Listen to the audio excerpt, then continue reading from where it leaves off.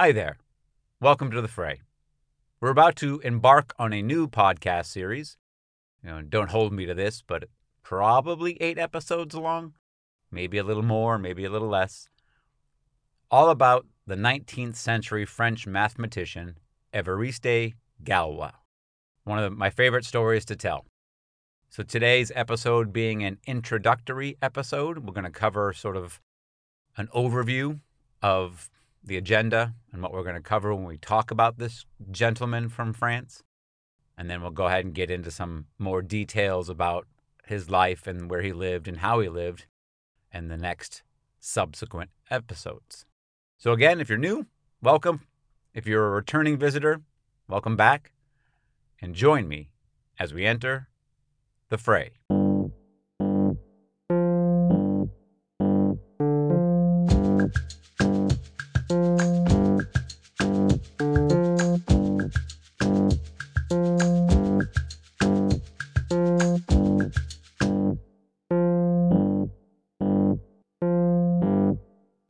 I have no time. These 4 words, simple and to the point, are all that is needed to sum up the life of Evariste Galois. Those 4 words have echoed through history since they were first scrawled into the margins of his mathematical proof in 1832. The math and the words combined to create one of the most dramatic and enigmatic stories in all of human intellectual history. I have no time. You can practically feel the desperation coming off the words. This is because Galois was, in a sense, correct, as he would be dead less than 24 hours later, but not before assembling, in a series of 3 papers, a new way to look at and use algebra that ushered in our modern world run by computation and automation. So let us take some time and enjoy one of the best stories ever. It has all you could want in a story: inspired comedy, devastating tragedy, an unsolved mystery rife with conspiracy, passion, unrequited love, algebra, violence, mayhem, duels, and in the end, redemption. So you're ready for a good story? Now, I love a good story, but who doesn't? But when I say it, I mean it. The term love is not used as a throwaway term when it comes to a good story. I love a good story with every fiber of my being. In many ways, taking away the requisites like air, water, sleep, and family, I would place a good story 5th, ahead of food, in fact, in level of importance in my life. And that is saying something, as I like to cook a good meal from time to time. Overall, I have strange priorities. I always have. My mother told me once that I was hard to discipline because I don't value anything. Now, I disagree that I don't value anything, but she does make a point. I have a very unorthodox value system. Stuff like books, music, and movies make my top 10 requisites for living. But I could easily consolidate those things all into my need for good stories. When I was younger, I attempted to live my life as if I was writing my own good story. To clarify, I'm not using the term good to signify in any way any sort of morality to the story. In my universe, a good story is a morality-free zone. That is not to say that a story needs to be about messed up stuff for me to find it interesting or good. But by that same token, a story can be all about something bad, and I would not judge the tale's worthiness simply on whether or not I agree with the choices and actions taken over the course of the story. Now, as I was saying, in my youth, I tried very hard to live an interesting life. And I do have some really great stories from that period. But over time, I was finding myself pushing the envelope more and more in order to live that all-important good story. As I ramped up the intensity of my experiences, consequently, the consequences became more intense. Over time, I found out that I would not be able to last living a life that was a good story, or at least a good story defined by me. That was because a good story, for me at least, involved extremes. If I wasn't dancing out there on the margins, I was not enjoying myself. Living a life of extremes can quickly run you into the ground, I found out. No more good stories if I wasn't around to enjoy them. So I settled down. I got married. Over 2 decades later, I would not say that I've 100% settled down, but my day-to-day life is no longer about extremes. I have learned over time to live vicariously through history and the crazy-ass extremes of other men and women. It is in their extreme lives and deaths that I get my good story fix now. It is a much more benign way to experience something, I'll admit, but one of the more interesting facets of using my imagination to relive some of history's most extreme stories is that in using someone else's story, especially one from history, is the level of extremity is so much higher for the people of history than they would ever be in my actual life. I mean, I'm a wimp and a weakling compared to the peoples of the past. How many of us would be willing to have our tongue ripped out? How about stand 15 feet away from another person trying to shoot you in the face because he was offended by the way you spoke? Could you sell your children into slavery? How about commit hara-kiri and pull your own guts out to save your family's honor? No matter how tough I may feel, I am well aware of the enormous gulf that exists between me and the peoples of the past when it comes to living by extremes. And that brings me to the subject of this podcast series. Now, this is a story that ever since I came across it over 20 years ago, I've been waiting to tell. It involves incredible extremes, indeed the type of extremes that all other historical extremes are measured to. And not just one facet of the story is extreme, but multiple levels of the story involve the highest of stakes. This is a story of a tormented young man who faces a world gone mad, attempting to find both love and immortality. Tragically, he will only attain one of them. With one of the most chaotic and deadly societies the world has ever known providing the backdrop, we are going to journey into the man out of time. So let's set the scene. A small man sits alone at a small table. The room is dark. Only a single candle provides illumination, the flickering light throwing shadows across the top of the man's head as he hunches close to a rough piece of paper he is feverishly scribbling on, frenetically jabbing the tip into the inkwell to continue his manic writing. The man is young, just barely out of his teens. His small hand feverishly advances across the page. He is silent save for the deep breaths that threaten to extinguish the lone source of light.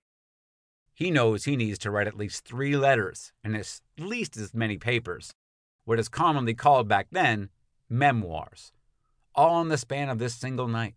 He pauses mid-stab and lets out an exasperated sigh and scratches away in his native French.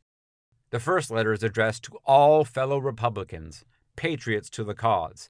It reads, quote, "I beg my patriotic friends not to reproach me for dying otherwise than for my country. I die the victim of an infamous coquette and her 2 dupes. It is a miserable piece of gossip that my life is extinguished. Oh, why die for something so little, for something so contemptible? Heaven is my witness that only constrained and forced have I yielded to provocation, which I have tried to avert by every means.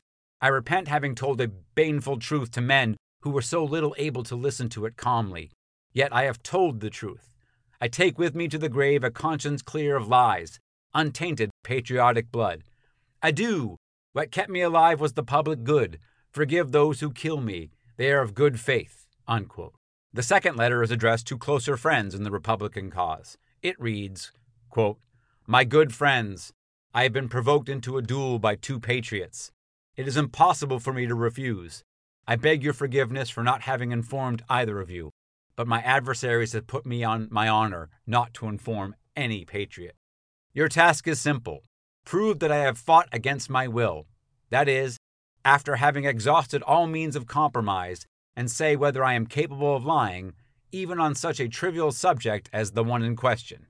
Remember me, since fate did not give me long enough life for my country to remember me.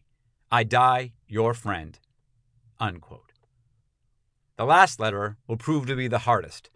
It is not only the longest, as it will include 3 long memoirs, now that term used at the time for what we called a mathematical proof today. Now, the night before fighting for his life, the man races to record the activity of his one and only true love of his life, mathematics. The final letter reads, quote, "My dear friends, I have made some new discoveries in analysis. The first concerns the theory of equations, the others integral functions. In the theory of equations, I have investigated under which conditions the equations are solved by radicals, or by formula. This has given me the opportunity to make this theory more profound, and to describe all the transformations possible on an equation even when it is not solvable by a formula. All of this makes for 3 memoirs, or proofs." Unquote. And the man proceeds to lay his analysis of mathematical equations based on their appearance and symmetry, something new in the area of mathematics that will forever change how humans use math. He will put his epoch-making discovery down in a letter, under a solitary candle, in the dark, alone. At some point, he scribbles in the margins those 4 fateful words, Je n'ai pas le temps, translated as, I have no time. As dawn breaks, the man will leave his room, walk down the street to participate in a duel. He will be shot in the stomach and left to die on the street. He will lay there for almost 20 hours before someone will drag him to a hospital, where he will hang on for another day in misery before dying. A newspaper will print this error-filled story about the duel. Paris, June 1st. Quote, a deplorable duel yesterday has deprived the exact sciences of a young man who gave the highest expectations, but whose precocious fame is nevertheless because of his political activities. The young Evariste Galois, condemned for a year because of a toast proposed at the Vendage de Bourgogne, fought with one of his old friends, a young man like himself, like him a member of the Society of the Friends of People, who was known to have figured equally in a political trial. It was said that love was the cause of the combat. The pistol was the weapon chosen by the 2 adversaries. They found it very hard, because of their old friendship, to have to aim at each other, and they left the decision to blind fate. At point-blank range, each of them was armed with a pistol and fired. Only one of those weapons was loaded. Galois was pierced through and through by the bullet of his adversary. He was transported to Cochin Hospital, where he died in about 2 hours. He was 22 years old. His adversary even younger still. Unquote. And with that, 20-year-old. Now, the newspaper got it wrong, among a slew of other errors and inventions that we'll talk about, but at 20 years old, Evariste Galois, considered to be one of the greatest mathematicians of all time, was dead. His story has fascinated mathematicians and historians ever since. And there are so many reasons why it makes a great story. There's his tender age, 20. There is his contribution to math, basically ushering in the modern world of algebra all by himself. Then there is the world that he lived. I cannot think of another time more chaotic, more batshit crazy than when Galois lived. His short life was dominated by the menacing, all-engrossing French Revolution, a time in human history that is both alien to us and incredibly similar to the current social climate most of us find ourselves in nowadays. Now, the newspaper account that I quoted earlier provides another key component to Galois' story. The component is mystery. Those 3 letters, taken with the newspaper clipping, provide an extremely confusing picture of the last hours of the man's life. That mystery has spawned many a conspiracy theory, both back then and to this day. No one knows who Galois fought with. No one knows why they fought the duel, the newspaper report notwithstanding, and no one knows why Galois was so willing to die. Now, this mystery, like others of its kind in the annals of human history, has led to much hagiography and myth-making. Even though there is plenty of real craziness to go around in the story, there are enough gaps to allow the mind to wander. Was Galois' death the result of a political plot against his life? Did Galois and an accomplice stage the duel and his death in order to draw attention to their political cause? There are real books and papers that have concluded such things are highly probable, though we don't really know. Any certainty one has for why Galois was in a duel for his honor is false certainty. No one knows, or if someone does know, they didn't tell.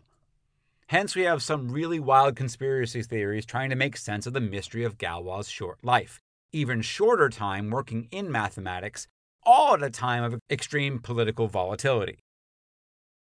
Now, I have to admit that I'm also guilty in coming up with wacky theory or two in my day. The life and untimely death of Evariste Galois defines one of my favorite pet theories I like to play with to help explain the unexplainable. Like, how did a nondescript upper-middle-class French teenager become one of the most famous, intriguing, and in terms of advancing the science of math, almost without equal in the history of human thought, all before the age of 21? Well, that's simple when you apply my theory of diachronistic informational control to the young Frenchman's situation. Now, I want to credit the book The Rise and Fall of the Dodo by Neil Stephenson and Nicole Galland, whose use of the term diachronic, which is the first D in their dodo, to describe the method and use of time travel. That's right, diachronistic informational control, or DIC for short, is a version of time travel that, to paraphrase the term diachronic, is to concern oneself with the way in which something, especially information, develops and evolves through time. So at this point, you may be thinking to yourself that my theories are a bit different. Now, you'd be right. I add a little moron to the science. That's what I call a science that I think of on my own. Now, I barely have a high school education, so almost everything that I say has to be understood as being slightly more bona fide than a fortune cookie. Now, that being said, it doesn't stop me from giving birth to some pretty moronic ideas. For instance, dick, which first popped into my head when I was watching a movie back in 1993. That was when I thought about a theory of reality that is based on the amount of energy it would take to create a realistic reality. Notice that I didn't say virtual reality, because if it was 100% realistic, then there would be nothing virtual about it. Now, on one hand, the answer is self-evident concerning the amount of energy needed for reality to exist.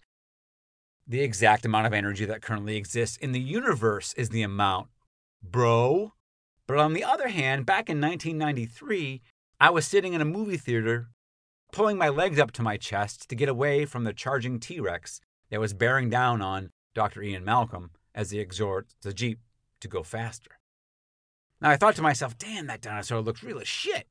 I wonder how long it's going to be until we're not going to be able to tell the difference between a special effect and a real image. I knew that what I was seeing was just a computational model of a dinosaur, just the result of processing programming code, breaking it all down to the universal language of computing, binary code, zeros and ones. That led me to the question, would we be able to construct a computer strong enough to crunch the zeros and ones fast enough to create a true reality, making the probabilities of subatomic particles into solid matter? The amount of energy required to just get us to the basic level of inorganic matter would be immense. I wonder how much energy was used to create the charging T-Rex in Jurassic Park. I bet you could, based on that information, tracking all the energy expanded in the computing process, not to mention the intellectual and physical energy of the humans involved, you could get a figure. Turning around, you could make a correlation, such as X amount of energy generates Y level of reality. For the sake of argument, let's say 1.21 gigawatts was expended to make the T-Rex. From there, you could calculate the increasing complexity of the image as it became more real, more tangible. First, it would be a 3D hologram. Then the hologram would begin to graft or manufacture bits of matter from the environment, eventually becoming a material reality. All along, you'd be able to track the increase in energy, and at the end, when reality is achieved, my hunch is that you will come to a figure, an amount of energy that will be remarkably close to the amount of energy in our universe. Of course, all this takes someone to observe reality and deem it believable or not. The old tree falling in the forest problem. The endless loop of consciousness and its relationship with reality is always present when we are thinking about anything, especially when we are thinking about deep stuff like this. What came first, consciousness or reality? Now, if that sounds like a bunch of bullshit, then you're mostly correct. I told you, moron science. However, what if you thought of this Zine idea in terms of information? As in, all that makes up what we call reality is just the process of processing information. More specifically, the simple but fundamental binary decision of 0 or 1, yes or no. What if the whole universe is just a giant process of chewing through information? To put it another way, is the universe just made of information and the reality we have is just a result of the waste produced as the universe chews through data? Are we just microbes on the air conditioning vent of some universal server farm? Maybe. And I'm not the only one who thinks so. Let me introduce you to the wonderfully succinct and elegant phrase that sums it all up. It from bit. Now, this is a phrase coined by theoretical physicist John Wheeler in 1989, so it's not that old. Bit in this instance is the simple binary choice of yes or no, 0 or 1. Bit is a unit of measurement like a foot or a meter. First developed by a guy named Claude Shannon in the 1950s, he's known as the father of information theory, which is a study of the fundamental nature of information. So what Shannon was able to do was connect the loss of information that happens when you transmit data. Now think static on a phone call. That static can break up the information that is being sent, can make it hard to understand. That static has an entropic quality to Shannon. Using the term entropy, which until then had been used to describe the nature of energy, not information, and energy's tendency to lose power and eventually settle into an equilibrium. Simply put, like cold things warm up, hot things cool down, both of them, reaching a stasis at room temperature. The process of losing energy, warming up or cooling down in this instance, have fundamental concepts that are laid out in what are called the laws of thermodynamics. In particular, the second law covers entropy as a measure of the amount of energy in a system that is not able to do work. The energy that is lost during a process. So think of an engine. If it's running, it's giving off heat. That heat that's being released into the air is energy, but it's not able to do any work. It's lost. It's going back to equilibrium. What Claude Shannon did is associate not just energy with entropy, but with disorder and randomness in a system. So just going from something controlled to something random is how he visioned entropy, which allowed him to notice that the loss of energy in a system was correlated to the loss of a quality of the information transmission we just talked about. That static on your phone call is the same thing as the heat from that running engine. The more you can contain that entropy to stop the waste heat, to stop the static interference, the more efficient the engine will run and the more clear the phone call will be. Now, in the process of creating a whole new area of mathematical analysis, Claude Shannon defined the principal building block of information, the bit, the flipping or not flipping of a binary switch, 0 or 1, yes or no. So once information theory hit the streets, it began being applied all over the place. As you would expect, it became one of the most important aspects of the internet age. You ever wonder what internet speeds are all about? What they are talking about when Comcast boasts of fast download speeds? Well, they are talking about information and getting it to you as fast as possible. Now, this is done through data compression. When the data being sent, say a photo you send your aunt in an email, which gets broken down into packets of data, comprise at its core of the same binary code that all computers use, those zeros and ones. Your aunt gets the email, clicks on the photo, and the process is reversed as her computer rebuilds the photo from those zeros and ones. Now, if you're a fan of the show Silicon Valley, then this may sound familiar, as Pied Piper is really just a compression algorithm, a set of instructions that computers will follow to break down and rebuild digital media using the least amount of information possible. Using less info in this process makes it more efficient, mitigates randomness, and makes it faster. This is what makes Pied Piper so special in the show. So back to it from bit. Internet providers were not the only ones who were using information theory successfully. Theoretical physicists like Wheeler started to see information and the passing of it back and forth, the simple yes, I will receive this info, or no, I will reject it, as the core function not only of digital processes, but for the entire universe. So integral was information to the universe, according to Wheeler, that all of reality was just a process of crunching the zeros and ones, the yeses and the nos. Reality as we know it, from bit, the processing of information. At a conference in Tokyo in 1989, John Wheeler first spoke of this. Quote, I, like other searchers, attempt formulation after formulation of the central issues and here present a wider overview, taking for working hypothesis the most effective one that has survived this winnowing. It from bit. Otherwise put, every particle, every field of force, even the space-time continuum itself, derives its function, its meaning, its very existence entirely, even in some contexts indirectly, from the apparatus elicited answers to yes or no questions, binary choices, bits. It from bit symbolizes the idea that every item of the physical world has at bottom, at a very deep bottom in most instances, an immaterial source and explanation, that what we call reality arises in the last analysis from the posing of yes-no questions and the registering of equipment-evoked responses. In short, that all things physical are information theoretic in origin, and this is a participatory universe. Unquote. I was pretty excited when I first read that. It was probably at least 20 years after seeing Jurassic Park that I came across Wheeler and his theory. I mean, I wasn't a total moron. That's what it said to me. Someone else had similar thoughts. From the book Information, A History, A Theory, A Flood, which came out in 2010, author James Gleick puts it like this, quote, "The bit is a fundamental particle of a different sort, not just tiny but abstract, a binary digit, a flip-flop, a yes or no. It is insubstantial, yet as scientists finally come to understand information, they wonder whether it may be primary, more fundamental than matter itself. They suggest that the bit is the irreducible kernel and that information forms the very core of existence. Bridging the physics of the 20th and 21st centuries, John Archibald Wheeler, the last surviving collaborator of both Einstein and Niels Bohr, puts this manifesto in oracular monosyllables. It from bit.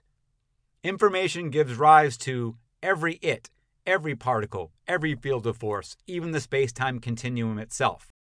This is another way of fathoming the paradox of the observer, that the outcome of an experiment is affected, or even determined, when it is observed. Not only is the observer observing, she is asking questions and making statements that must ultimately be expressed in discrete bits. What we call reality, Wheeler writes coyly, arises in the last analysis from posing of yes-no questions. He adds, all things physical are information theoretic in origin, and this is a participatory universe. The whole universe is thus seen as a computer, a cosmic information processing machine. So how much does it compute? How fast? How big is its total information capacity? Its memory space? What is the link between energy and information? What is the energy cost of flipping a bit?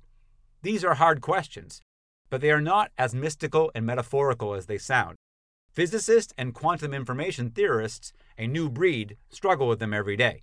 They do the math and produce tentative answers, such as the bit count of the cosmos, however it is figured, is 10 raised to a very large power. They look anew at the mysteries of thermodynamic entropy and at those notorious information swallowers, black holes. Tomorrow, Wheeler declares, we will have learned to understand and express all of physics in the language of information. Unquote. Now, I practically shit my pants when I first read that. But that is how it works with my pet theories. Even when they are totally moronical, they sometimes have a way of working out into something real. So information in its fundamental power was something that I have been thinking about for some time, and it turns out that though I was using my version of moron science to come up with my Jurassic Park theory of reality, it turns out that I wasn't that far off. As our buddy Dr. Ian Malcolm is fond of saying, God creates dinosaurs, God destroys dinosaurs, God creates man, man destroys God, man creates dinosaurs. That brings us back to our boy, Evariste. Now, I've been waiting over 2 decades to tell the story of Evariste Galois. His short life spans the chasm between the ancient world and the modern. His incredible mathematical intuition and visionary approach to working with numbers was one of the true miracle moments in the history of human thought. Basically, it doesn't get more creative than Galois, ever, in any endeavor you can consider. His insight into how math works was and is groundbreaking, original, and the very definition of genius. All of this in just 20 short years. But what if I told you that much of that time, over 15 years of it, Galois was a complete nondescript nonentity that neither understood a lick of math or was able to participate in revolutionary politics? You heard me right. All of the math and almost all of the political portion of Galois' story takes place in a little less than 5 years. In just a little over 1,800 days, the teenage Galois will become a leading voice in the Republican movement, publicly threatening the king's life, earning him notoriety and a 6-month stint in the pokey. At the same time, you also spend those hectic, terrifying days dragging the equation, one of math's foundational concepts, once and for all out of the age of darkness and chaos, and literally, single-mindedly ushering in the world of modern math. So I ask you this question. Is it more likely that a nobody from nowhere with nothing in the way of a prodigious skill set became one of the greatest scientific minds literally overnight and then almost as quickly disappeared from the face of the earth? Or is it more likely that sometime in the future, humanity has determined a way to send information through time to influence, negate, and sometimes create ideas? You could use that to create stunningly exceptional events, such as Evariste's transition from average to awesome. Well, that's how my pet theory goes. Evariste Galois was victim of a time possession, or had his mind hacked from the future, or in the vernacular of the discipline, he got dicked. meaning he was a successful diachronic informational control operation. Yeah, that's right. It's a solution that helps answer all of the hows and whys of Galois' wackiness in the simple fact that for about half a decade someone else was, at least at times, at the controls of the young schoolmaster's son. Now, my theory is hardly original. A classic sci-fi like The Big Time by Fritz Leiber, and more recently The Rise and Fall of Dodo.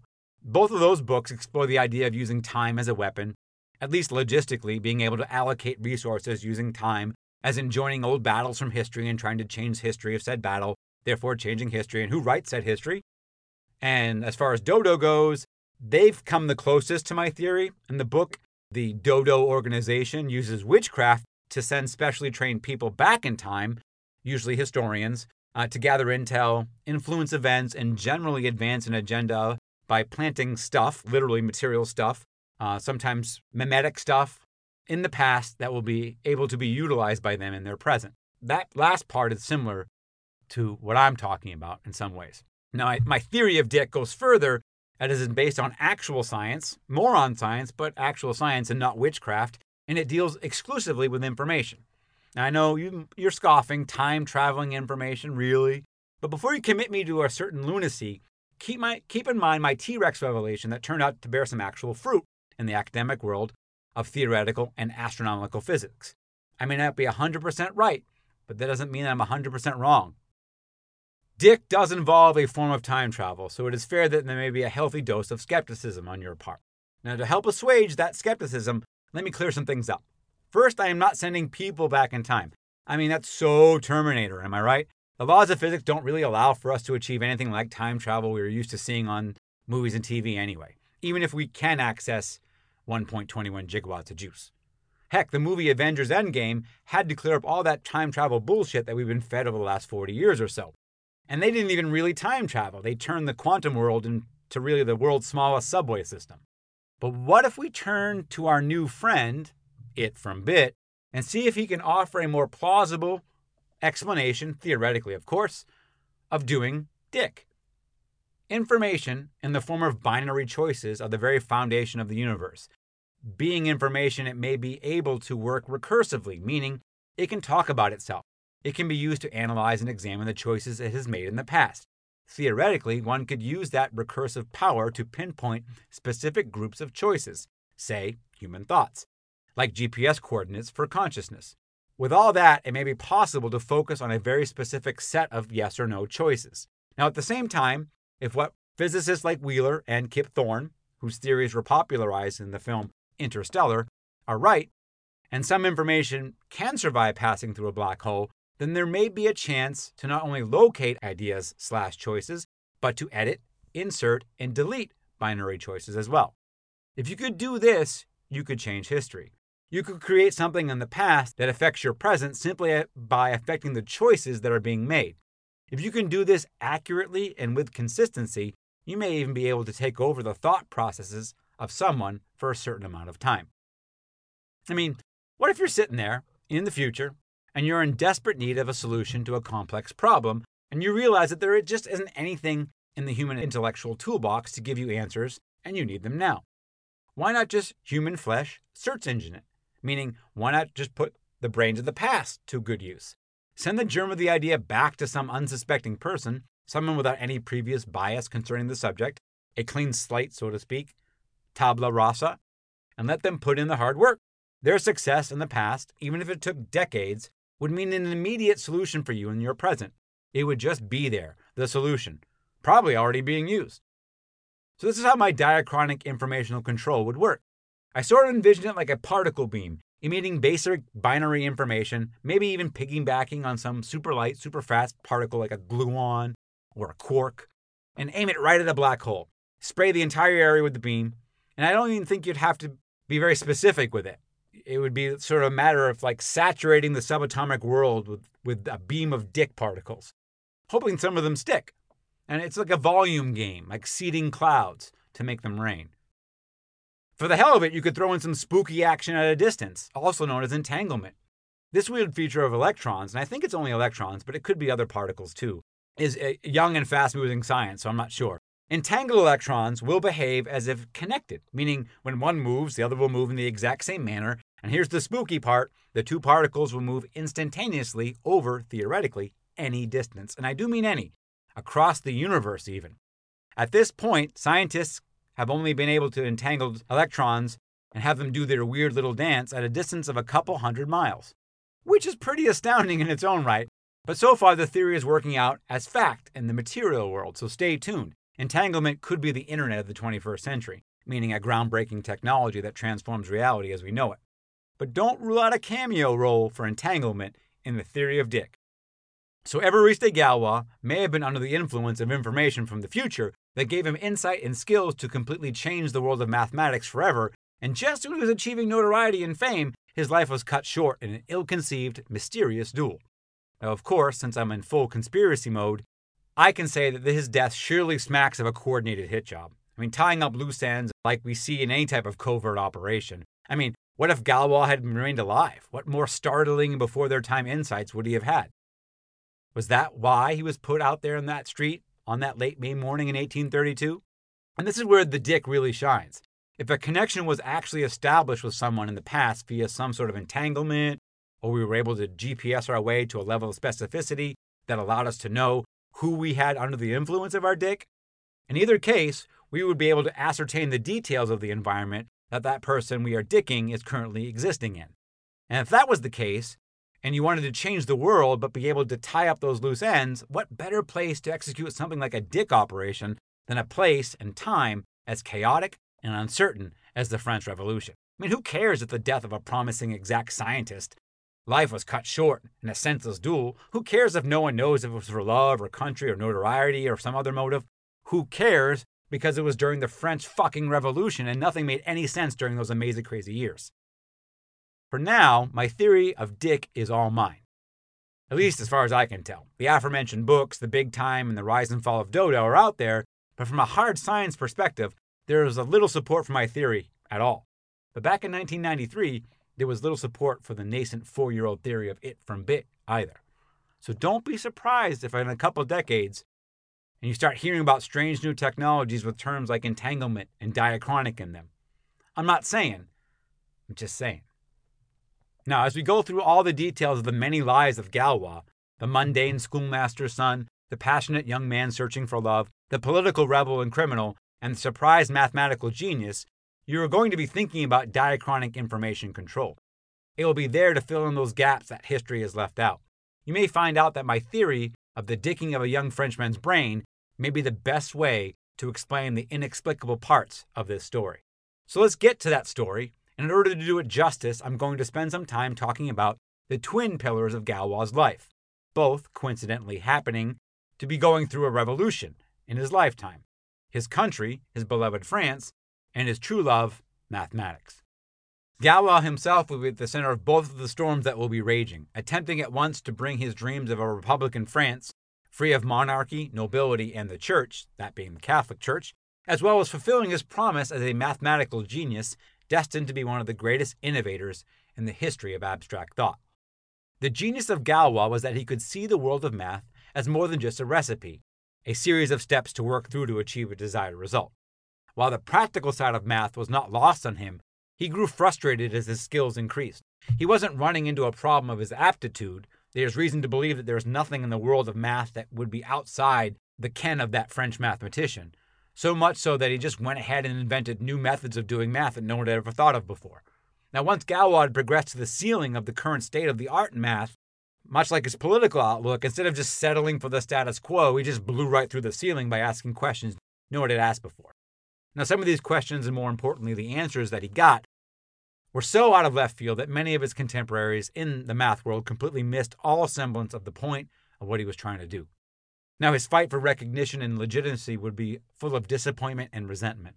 While his work in math was of the highest order, deserving of accolades and reverence, instead, the young firebrand discovered a world deaf to his genius, mostly due to factors that he had absolutely nothing to do with, especially the veracity of the work he produced, and everything to do with of who he was, and probably most insidiously, of what the young Galois professed to believe politically.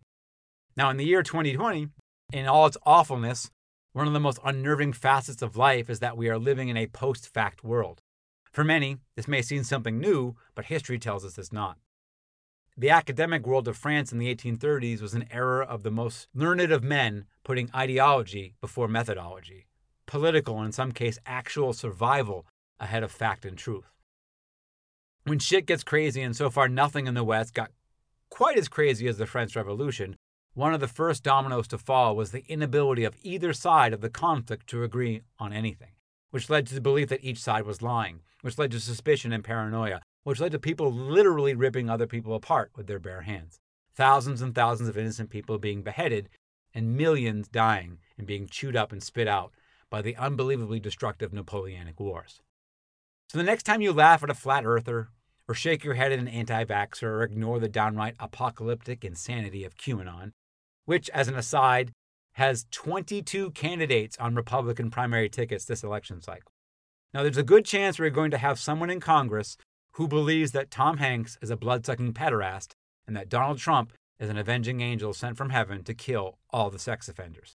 And by the way, the QAnon candidate that recently won her primary in Delaware, while also being someone who buys into Q, she also happens to support white supremacy, believes the flat earth is flat, and that vaccines are a form of mind control.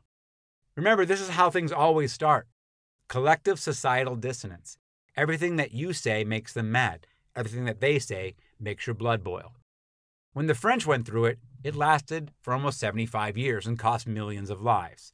We are just starting the process of hating each other. A few more years is all that it will take to make us see the other side as less than human. And then, my friends, the gloves are off. If this seems a little bit of extreme viewpoint, well, guilty as charged. But I have precedent to back up my assertions. Rome, in the age of our friend Marcus Tullius Cicero, found itself in similar straits as the French, and as we do now.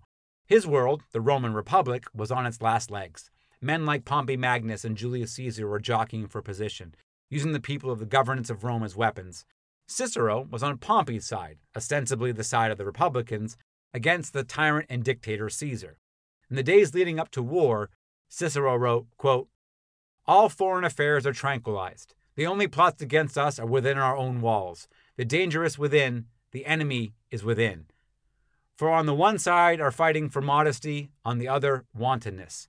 On the one chastity, on the other uncleanness. On one honesty, and on the other fraud. And on one honor, and the other baseness." Unquote. Now, fast forward a couple thousand years, you're in Paris in 1788, you can come across these sentiments in a similar vein of creating an us versus them binary situation. An example like this is from a young country lawyer named Robespierre and his eulogy for a recently deceased fellow barrister named Mercier Dupatet. The dead guy is renowned for fighting for the little guy, and what was called in France at the time the Third Estate, which were the peasants, the Protestants, the Jews, the laborers, the craftsmen, soldiers that lived in their entire life by the leave of the other two estates, the nobility, First Estate, and the church, the Second Estate. So at the funeral, Robespierre spoke, and he said, quote, "He who aspires to the glory of being useful to his fellow citizens, who makes such great and sublime use of his capacities, who dares to say to the powerful of this world, 'You have committed an injustice,' and thus raises himself above other men, must no doubt expect to have dangerous enemies. He must believe that hatred and vengefulness will join with envy to bring him down. That has ever been the fate of great men." Now, Robespierre goes on to ask the question, "Do you know why there are so many indigents? It is because you hold all the wealth in your greedy hands. Why are this father, this mother, these children exposed to all the rigors of the weather without roof over their heads, suffering all the horrors of hunger? It's because you inhabit sumptuous houses to which your gold attracts everything that can serve your flabbiness and occupy your idleness. It is because your luxury devours the sustenance of 1,000 men in a single day." Unquote. Lines were being drawn between pro-liberty Republicans in France and pro-royalty loyalists. The vitriol could spill into private life and even make personal relationships arduous, as they would suffer under the weight of which side you found yourself on. A priest named Antoine Calais wrote in 1788 that, quote, "Even women are attacked by this political contagion, and no lover could hope to keep his mistress if he didn't adopt her opinions and support her party, unquote. And once the food riot started, political lines that had been merely drawn had coalesced into hardened coalition behavior that led even the most obvious facts to be called into question if they didn't serve to further your chosen coalition's cause. For instance, 19-year-old Lucy Dillon, doing her best Meghan McCain impersonation, she was a relative of an archbishop and married to a general's son, whose entourage was caught in a food riot on the way back from a day at the horse races, remarked in letters that she felt that the rioters were just cat's paws of someone behind the scenes paying to make the nobility look bad. So there was fake news and unseen actors in ancient Rome and in revolutionary France. There were conspiracies, plots, and in the end, violence. There came a time when both sides ossified into pseudo-ethnicities, mostly based on income and religion, allowing them both to conduct campaigns of atrocious ethnic cleansing of a sort, removing the less than human versions of their fellow inhabitants from society. Now, all of this sounds very familiar to most of us in 2020. All over the world, lines are being drawn, hate is being spewed, and soon, blood will probably flow. The irony of fearing fascism as a new form of Nazism or something is that movements like Nazism are extremely rare compared to the internal, mostly ethnic strife that most societies will suffer from. For every Hitler, there are literally hundreds, if not thousands, of Slobodan Milosevic's and Robespierre's throughout history. And we need to be wary of ourselves. The side that we are currently on has a very good chance of proving to be capable of horrendous acts of violence. History is full of that too, the righteous feeling backed into a corner and therefore being able to rationalize all sorts of horrors in the name of victory and the cause. In many ways, Galois was born into a world not unlike our own, dominated by cognitive dissonance and obtuse arguments, designed simply to win and unlikely to provide any real truth or justice. His world was just ruled by the guillotine, while ours is ruled by the social media. For now. At the same time he was working on some of the most complex mathematics of his time, Galois was also participating wholeheartedly in the political chaos that was France of the 1820s and 30s. Now, I'm going to state right now, before starting the research for this subject, I had absolutely no clue how absolutely crazy France was back then. I fully admit to thinking that the French Revolution was very similar to the American Revolution, and why not? They occurred within a few years of each other. France directly supported the American cause, and in some cases, the very same people who assisted us here in the United States participated in their own revolution, guys like Lafayette. But though they shared many of the same issues, and both the colonists and the French Republicans supported each other in their efforts to overthrow their current way of living, what the French called the ancient regime. That is the world of kings and queens, nobility, peasants, knights, and all the stuff we think of as part of storybooks. But for people living in the late 18th century in the West, it was very much a reality that was in stark relief to what was also being called the Age of Enlightenment, or the dawn of the Industrial Age. Those two descriptions are just two sides of the same coin called progress. Capitalism was redistributing wealth in a manner that frankly could never have been done through traditional methods like coercion, diplomacy, and war. Philosophers such as Rousseau were laying the groundwork for social and political revolution based on equality and liberty of the peasant and working class. Now, once you get past the surface, though, the similarities between the U.S. and French revolutions end. The greatest difference between the two is one of scale. Our piddling skirmish with the British is but a footnote in the all-encompassing, world-changing history of the French fight for liberty, equality, and fraternity. The French Revolution went through so many iterations and reboots that it's easy to get overwhelmed with its scope of what was happening. That's the second difference between the two revolutions. Motive. Taxation without representation is actually a grievance shared by both Americans and French. The difference is the systems that were being challenged. For the colonists in America, it was a very corporate environment dominated by merchants and business owners at the core of the conflict with the British. Their grievance is specific to the amount of representation the colonists have in the people's side of the British government. Remember, England being a constitutional monarchy since 1688. This meant that the colonists were used to having rights, used to having political representation. So much so, they were willing to fight a war to achieve those rights when they lost them as colonists. The rights existed for them to strive for, rights that should have been granted to them in the first place. Now, for the French, there was nothing of the sort. They were still living in a feudal world, the the world of the medieval. The vast majority of all the people of France, over 28 million of them at the time of the storming of the Bastille in 1789, had no rights at all. They lived as peasants, serfs, laborers, artisans, craftsmen, and teachers. This class, sometimes referred to, as I said, as the third estate, with the king and the rest of the nobility occupying the first estate, lived solely for providing the first and second estates with all the wants and desires we have come to expect from royalty. To lend a little bit more perspective, the royalty in France was based, in fact, on one family, the Bourbons, who held the French throne for over 800 years. That's right, over 8 centuries, France was ruled by the same damn family. It boggles the mind at the depth of attachment something like that can create in a populace. Generation after generation swearing allegiance, dying for the very life of one man, the Bourbon king. So the French Revolution was more than about attaining equal representation with fellow countrymen. It was far more than that.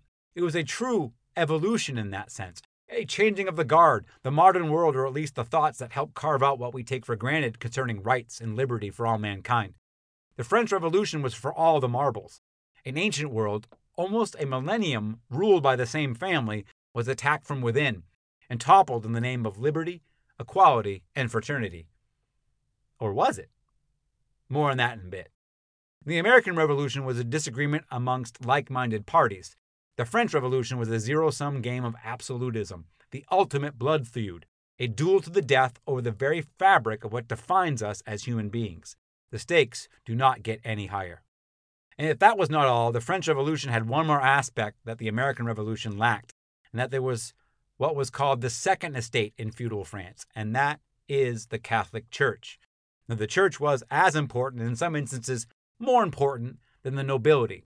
They received an enormous amount of largesse from the Third Estate in return for providing spiritual guidance.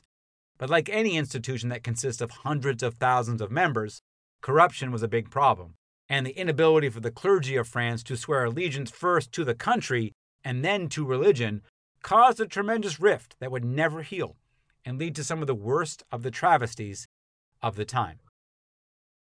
But there I go, getting way ahead of it. Just a little dive there into the French Revolution provides a glimpse of what it must have been like to live as Galois did and his family had to. As the year 2020 makes a strong case for the worst year ever, I think of what it must have been like to live during times like France in the early 1800s. Imagine a year like 2020 that lasted for over 40 years, and that in addition to all the rancor, ill will, poor behavior, there was disease, starvation, a child mortality rate of almost 30%, war, torture and inquisitions, and just untold quantities of violence and death. Blood would literally run in the streets every day. Now, it does help put things in perspective. So the big picture, the French Revolution was completely off the rails nutso. So we are going to spend some time with it to make sure we fully get why Galois was so head over heels committed to his cause. Why should someone with so much going for him decide to put his life at risk in the first place? What would it take for you to throw caution to the wind and put your life on the line, in the form of standing face to face with someone and attempting to put a large hole through each other? Galois was not crazy. He was just living in a crazy time. And the more I learn about his crazy time, the more I feel that we are just treading over the same worn stones of the past mistakes made by our Gallic liberty seekers. Learning about France and the Revolution will not only give us insight into the man Evariste Galois, but it will also prove illuminating to our current political state of affairs. And I am going to warn you that it's not a very optimistic picture that history paints for us. If we are truly repeating this history, then we are right now standing on the precipice of something truly terrifying. Now, it may already be too late, but it is worth learning a little bit of the anatomy of a culture change, as we are no doubt going through one right now. And I'm doing a little dance here to usher in the learn from past mistakes gods to take pity on us and snap us out of our current destructive inertia. So, because of that, I'm not really ready to talk about France and their revolution at this point. I'm going to turn to something altogether apolitical for a while and talk about math. Woohoo! I bet you're just leaping out of your chair with excitement. Math talk. Yes, please, can I have some more? And I'm like, yes, you can. Now, this may not be a popular opinion for most people, but I think math is awesome. While the mathematicians and scientists of the world certainly agree with me, the vast majority of the rest of the world Think like math as some sort of like dragon. There's a healthy respect for the power of a dragon, sacrifices and alms administered, and hopefully things remain peaceful and no one gets burned and eaten alive. Now, for many people, math is like this dragon, and it was for me for years. I was and am terrible at doing math. I flunked geometry twice in high school. I would get full-fledged math anxiety and never progress past basic algebra. By any measure, I was a failure at math, and believe you me, the feeling was mutual. Now, that lasted until I took an introductory math course at my local community college. Now, it was basic 8th grade algebra stuff, but I got an A, the only A I was ever to receive in math in my entire life. Now, one of the reasons I found a second life with math was I had a good teacher. He took notice of my enthusiasm and challenged me to learn more, and assigned to me to write a paper on something math-related. I went to the library and got the most academic-looking math history book I could get my hands on. I read that damn book from cover to cover, and by the time I was finished, I was wholeheartedly in love with the concept of mathematics, the elegance and power of the numbers, and the impossible adventure that is humanity's intractable bond with math. I was hooked. I was still a lousy practitioner of math, my recent A notwithstanding, but my passion for discovering the origins of mathematical achievement, how said achievement came to affect the material world, and most interesting to me, the men, for it was always men, who worked tirelessly to achieve said achievement. Just from a dramatic angle, the history of mathematics is full of the zaniest, kookiest, most miserable, profoundly intelligent people you're probably going to meet anywhere. And is where I met the subject of this podcast series, our tasty little Frenchman, Evariste Galois. Now, you've already gotten a taste of the times that Galois lived through, and he did spend the last years of his life deeply entrenched in the politics of his day. But through it all, it was his love and desire to do math. And in a lot of ways, they seem like strange bedfellows, mathematics and politics. And in fact, they were even stranger back in Galois' day. Mathematics, specifically algebra, was seen by many as a game, parlor tricks, and a puzzle to occupy and entertain. Of course, not everyone felt that way. There were plenty of serious mathematicians, but most of them self-isolated when it came to politics. That was not possible for many of the French academics in the time of the all-engulfing, polarizing age of revolution. Now, there is strong evidence that Galois' parents thought little of math and their son's infatuation with it. The simple fact that he was homeschooled and had never even cracked a single mathematics book until he was sent to boarding school is clear indication of how they felt about numbers and their place in early 19th century France. That is in stark contrast to the elevated status of math in our world. Words were what mattered most to Galois and his countrymen, stirring the passions and working to blow down the ancient regime of the Bourbons, with words designed to mock, inspire, shame, and in the end, kill. Galois himself will be the victim of his very words. Now, luckily for us, we have flipped the script on the whole killer words, meaningless numbers thing. Is there anything more worthless these days than words? And on the other hand, numbers have been elevated to the lofty perch of absolute truth and are probably the most relevant attribute of most modern societies. What isn't controlled by some machine at this point, and machines are nothing but design junk without the mathematics of its programming. Numbers rule, words drool. Now, there is good reason why we have changed our tune when it comes to numbers and words. Math works. Words do not, at least not a healthy portion of the time. And when it comes to manufacturing, robotics, the internet, agriculture, transportation, logistics, the military, the police, marketing, I literally could go on and on. What makes them all work in our modern world certainly isn't words. And not only is math practically indispensable to our modern world, it's also helpful to us when it comes to things like uncertainty and chance. No longer sacrificing goats for things. We can actually use math to figure things out. Math makes the mysterious less so by giving us answers we can use. Take, for instance, the relatively new concept developed in the late 1990s by Princeton astrophysicist Richard Gott that he calls the Copernican principle. The genesis of the concept is it's named after the Polish astronomer Nicholas Copernicus. Now, he's credited with popularizing the heliocentric model of our solar system during the late Renaissance of the early 16th century. And it is the simple fact that we, as humans, as beings that perceive the world in a particular way with our five senses, are not in any way special. We are literally not the center of the cosmos. We are but insignificant masses of water and carbon hurtling through space on a hunk of rock. No more, no less. Now, Gott likened this lack of specialness when we, as non-special entities that are afforded no additional benefits than anything else in the universe, whether it be a tree, clock, the internet, a Broadway play, or a galaxy far, far away. What Gott saw was inherent in this non-specialness was the fact that when we encounter something, we are, probabilistically speaking, highly unlikely to be there at the very beginning of that thing or at the very end of that thing. In most cases, 95% of the time, in fact, we encounter something like the internet or the National Football League sometime after its genesis and sometime before its ending. Now, Gott arrived at the 95% number by acknowledging our lack of privileged access to the beginning and the end of something and removing the first 2.5% from the start and the last 2.5% from the end of something. This leaves a total of 95% of a thing's duration in which you can encounter it. Now, once you arrive at that conclusion, it's just a matter of applying a little algebra to the process, and you get some interesting results. Let's take a look at ancient Rome. In the time of the Republic again, specifically, let's look at the year 101 BC. That was the year Julius Caesar was born. If one was to get that sinking feeling in their stomach upon seeing a baby Caesar and think, this is the babe that will grow into the man who might bring down the Republic. Now, with Gott's Copernican principle, you can get a pretty good guess of just how short and how long you can expect the Roman Republic to stick around. So let's do the math. The Romans killed their last king in 509 BC. So by the time that Caesar was born, it had been a republic for 408 years. Using the Copernican principle, you can take that 408 years and multiply it by 95 to get the maximum duration that one could expect the Roman Republic to last. Now, within a 95% certainty, and that is about 38,885 years.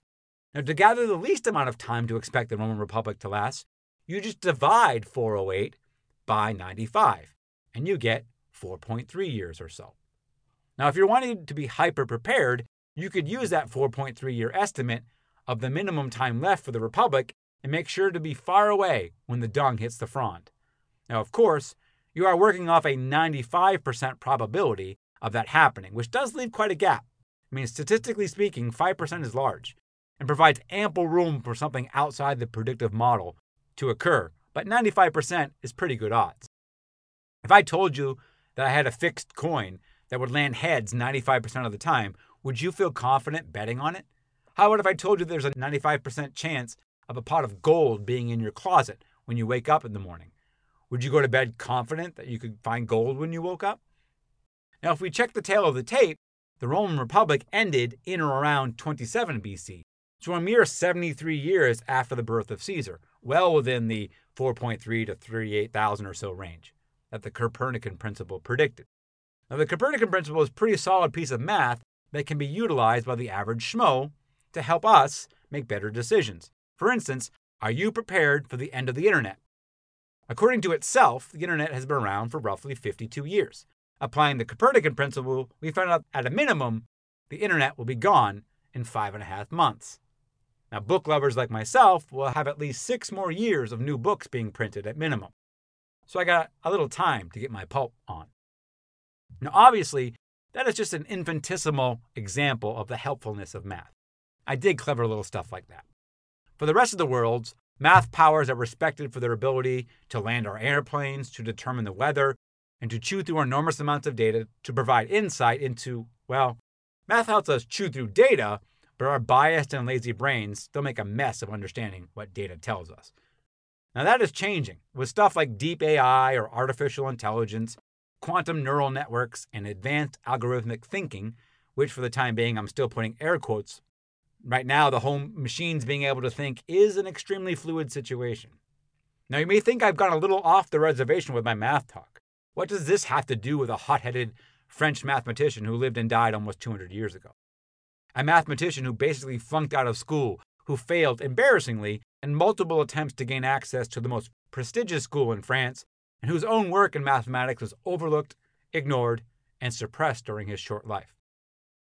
In many ways, Evariste Galois is a mystery. The basic details of his life, however, are well known. His birth, his death, his family, his schooling, his friends, politics, but the one area that really remained a mystery throughout is Galois and his relationship with math. Namely, how in the hell was he able to do what he did? Evariste Galois almost single-handedly wrestled the world of algebra from the wastelands of hobbyists and academics and placed it firmly in the real world. Galois freed mathematics, allowing it to be seen as something universal. Everything can be represented mathematically, and not just in the clunky etchings of Euclidean geometry, but in the much more flexible mathematical language of algebra. Once you can make everything a number, you can then represent that thing abstractly as a mathematical equation or set of equations. Once you have coded things into their mathematical equivalent, you can begin to discover truths about them simply by working the numbers. And this is what makes math so seductive. When used in this manner to uncover hidden truths about the world and how it works by applying formulas, or in the vernacular of the discipline, by applying radicals, which is math for formula.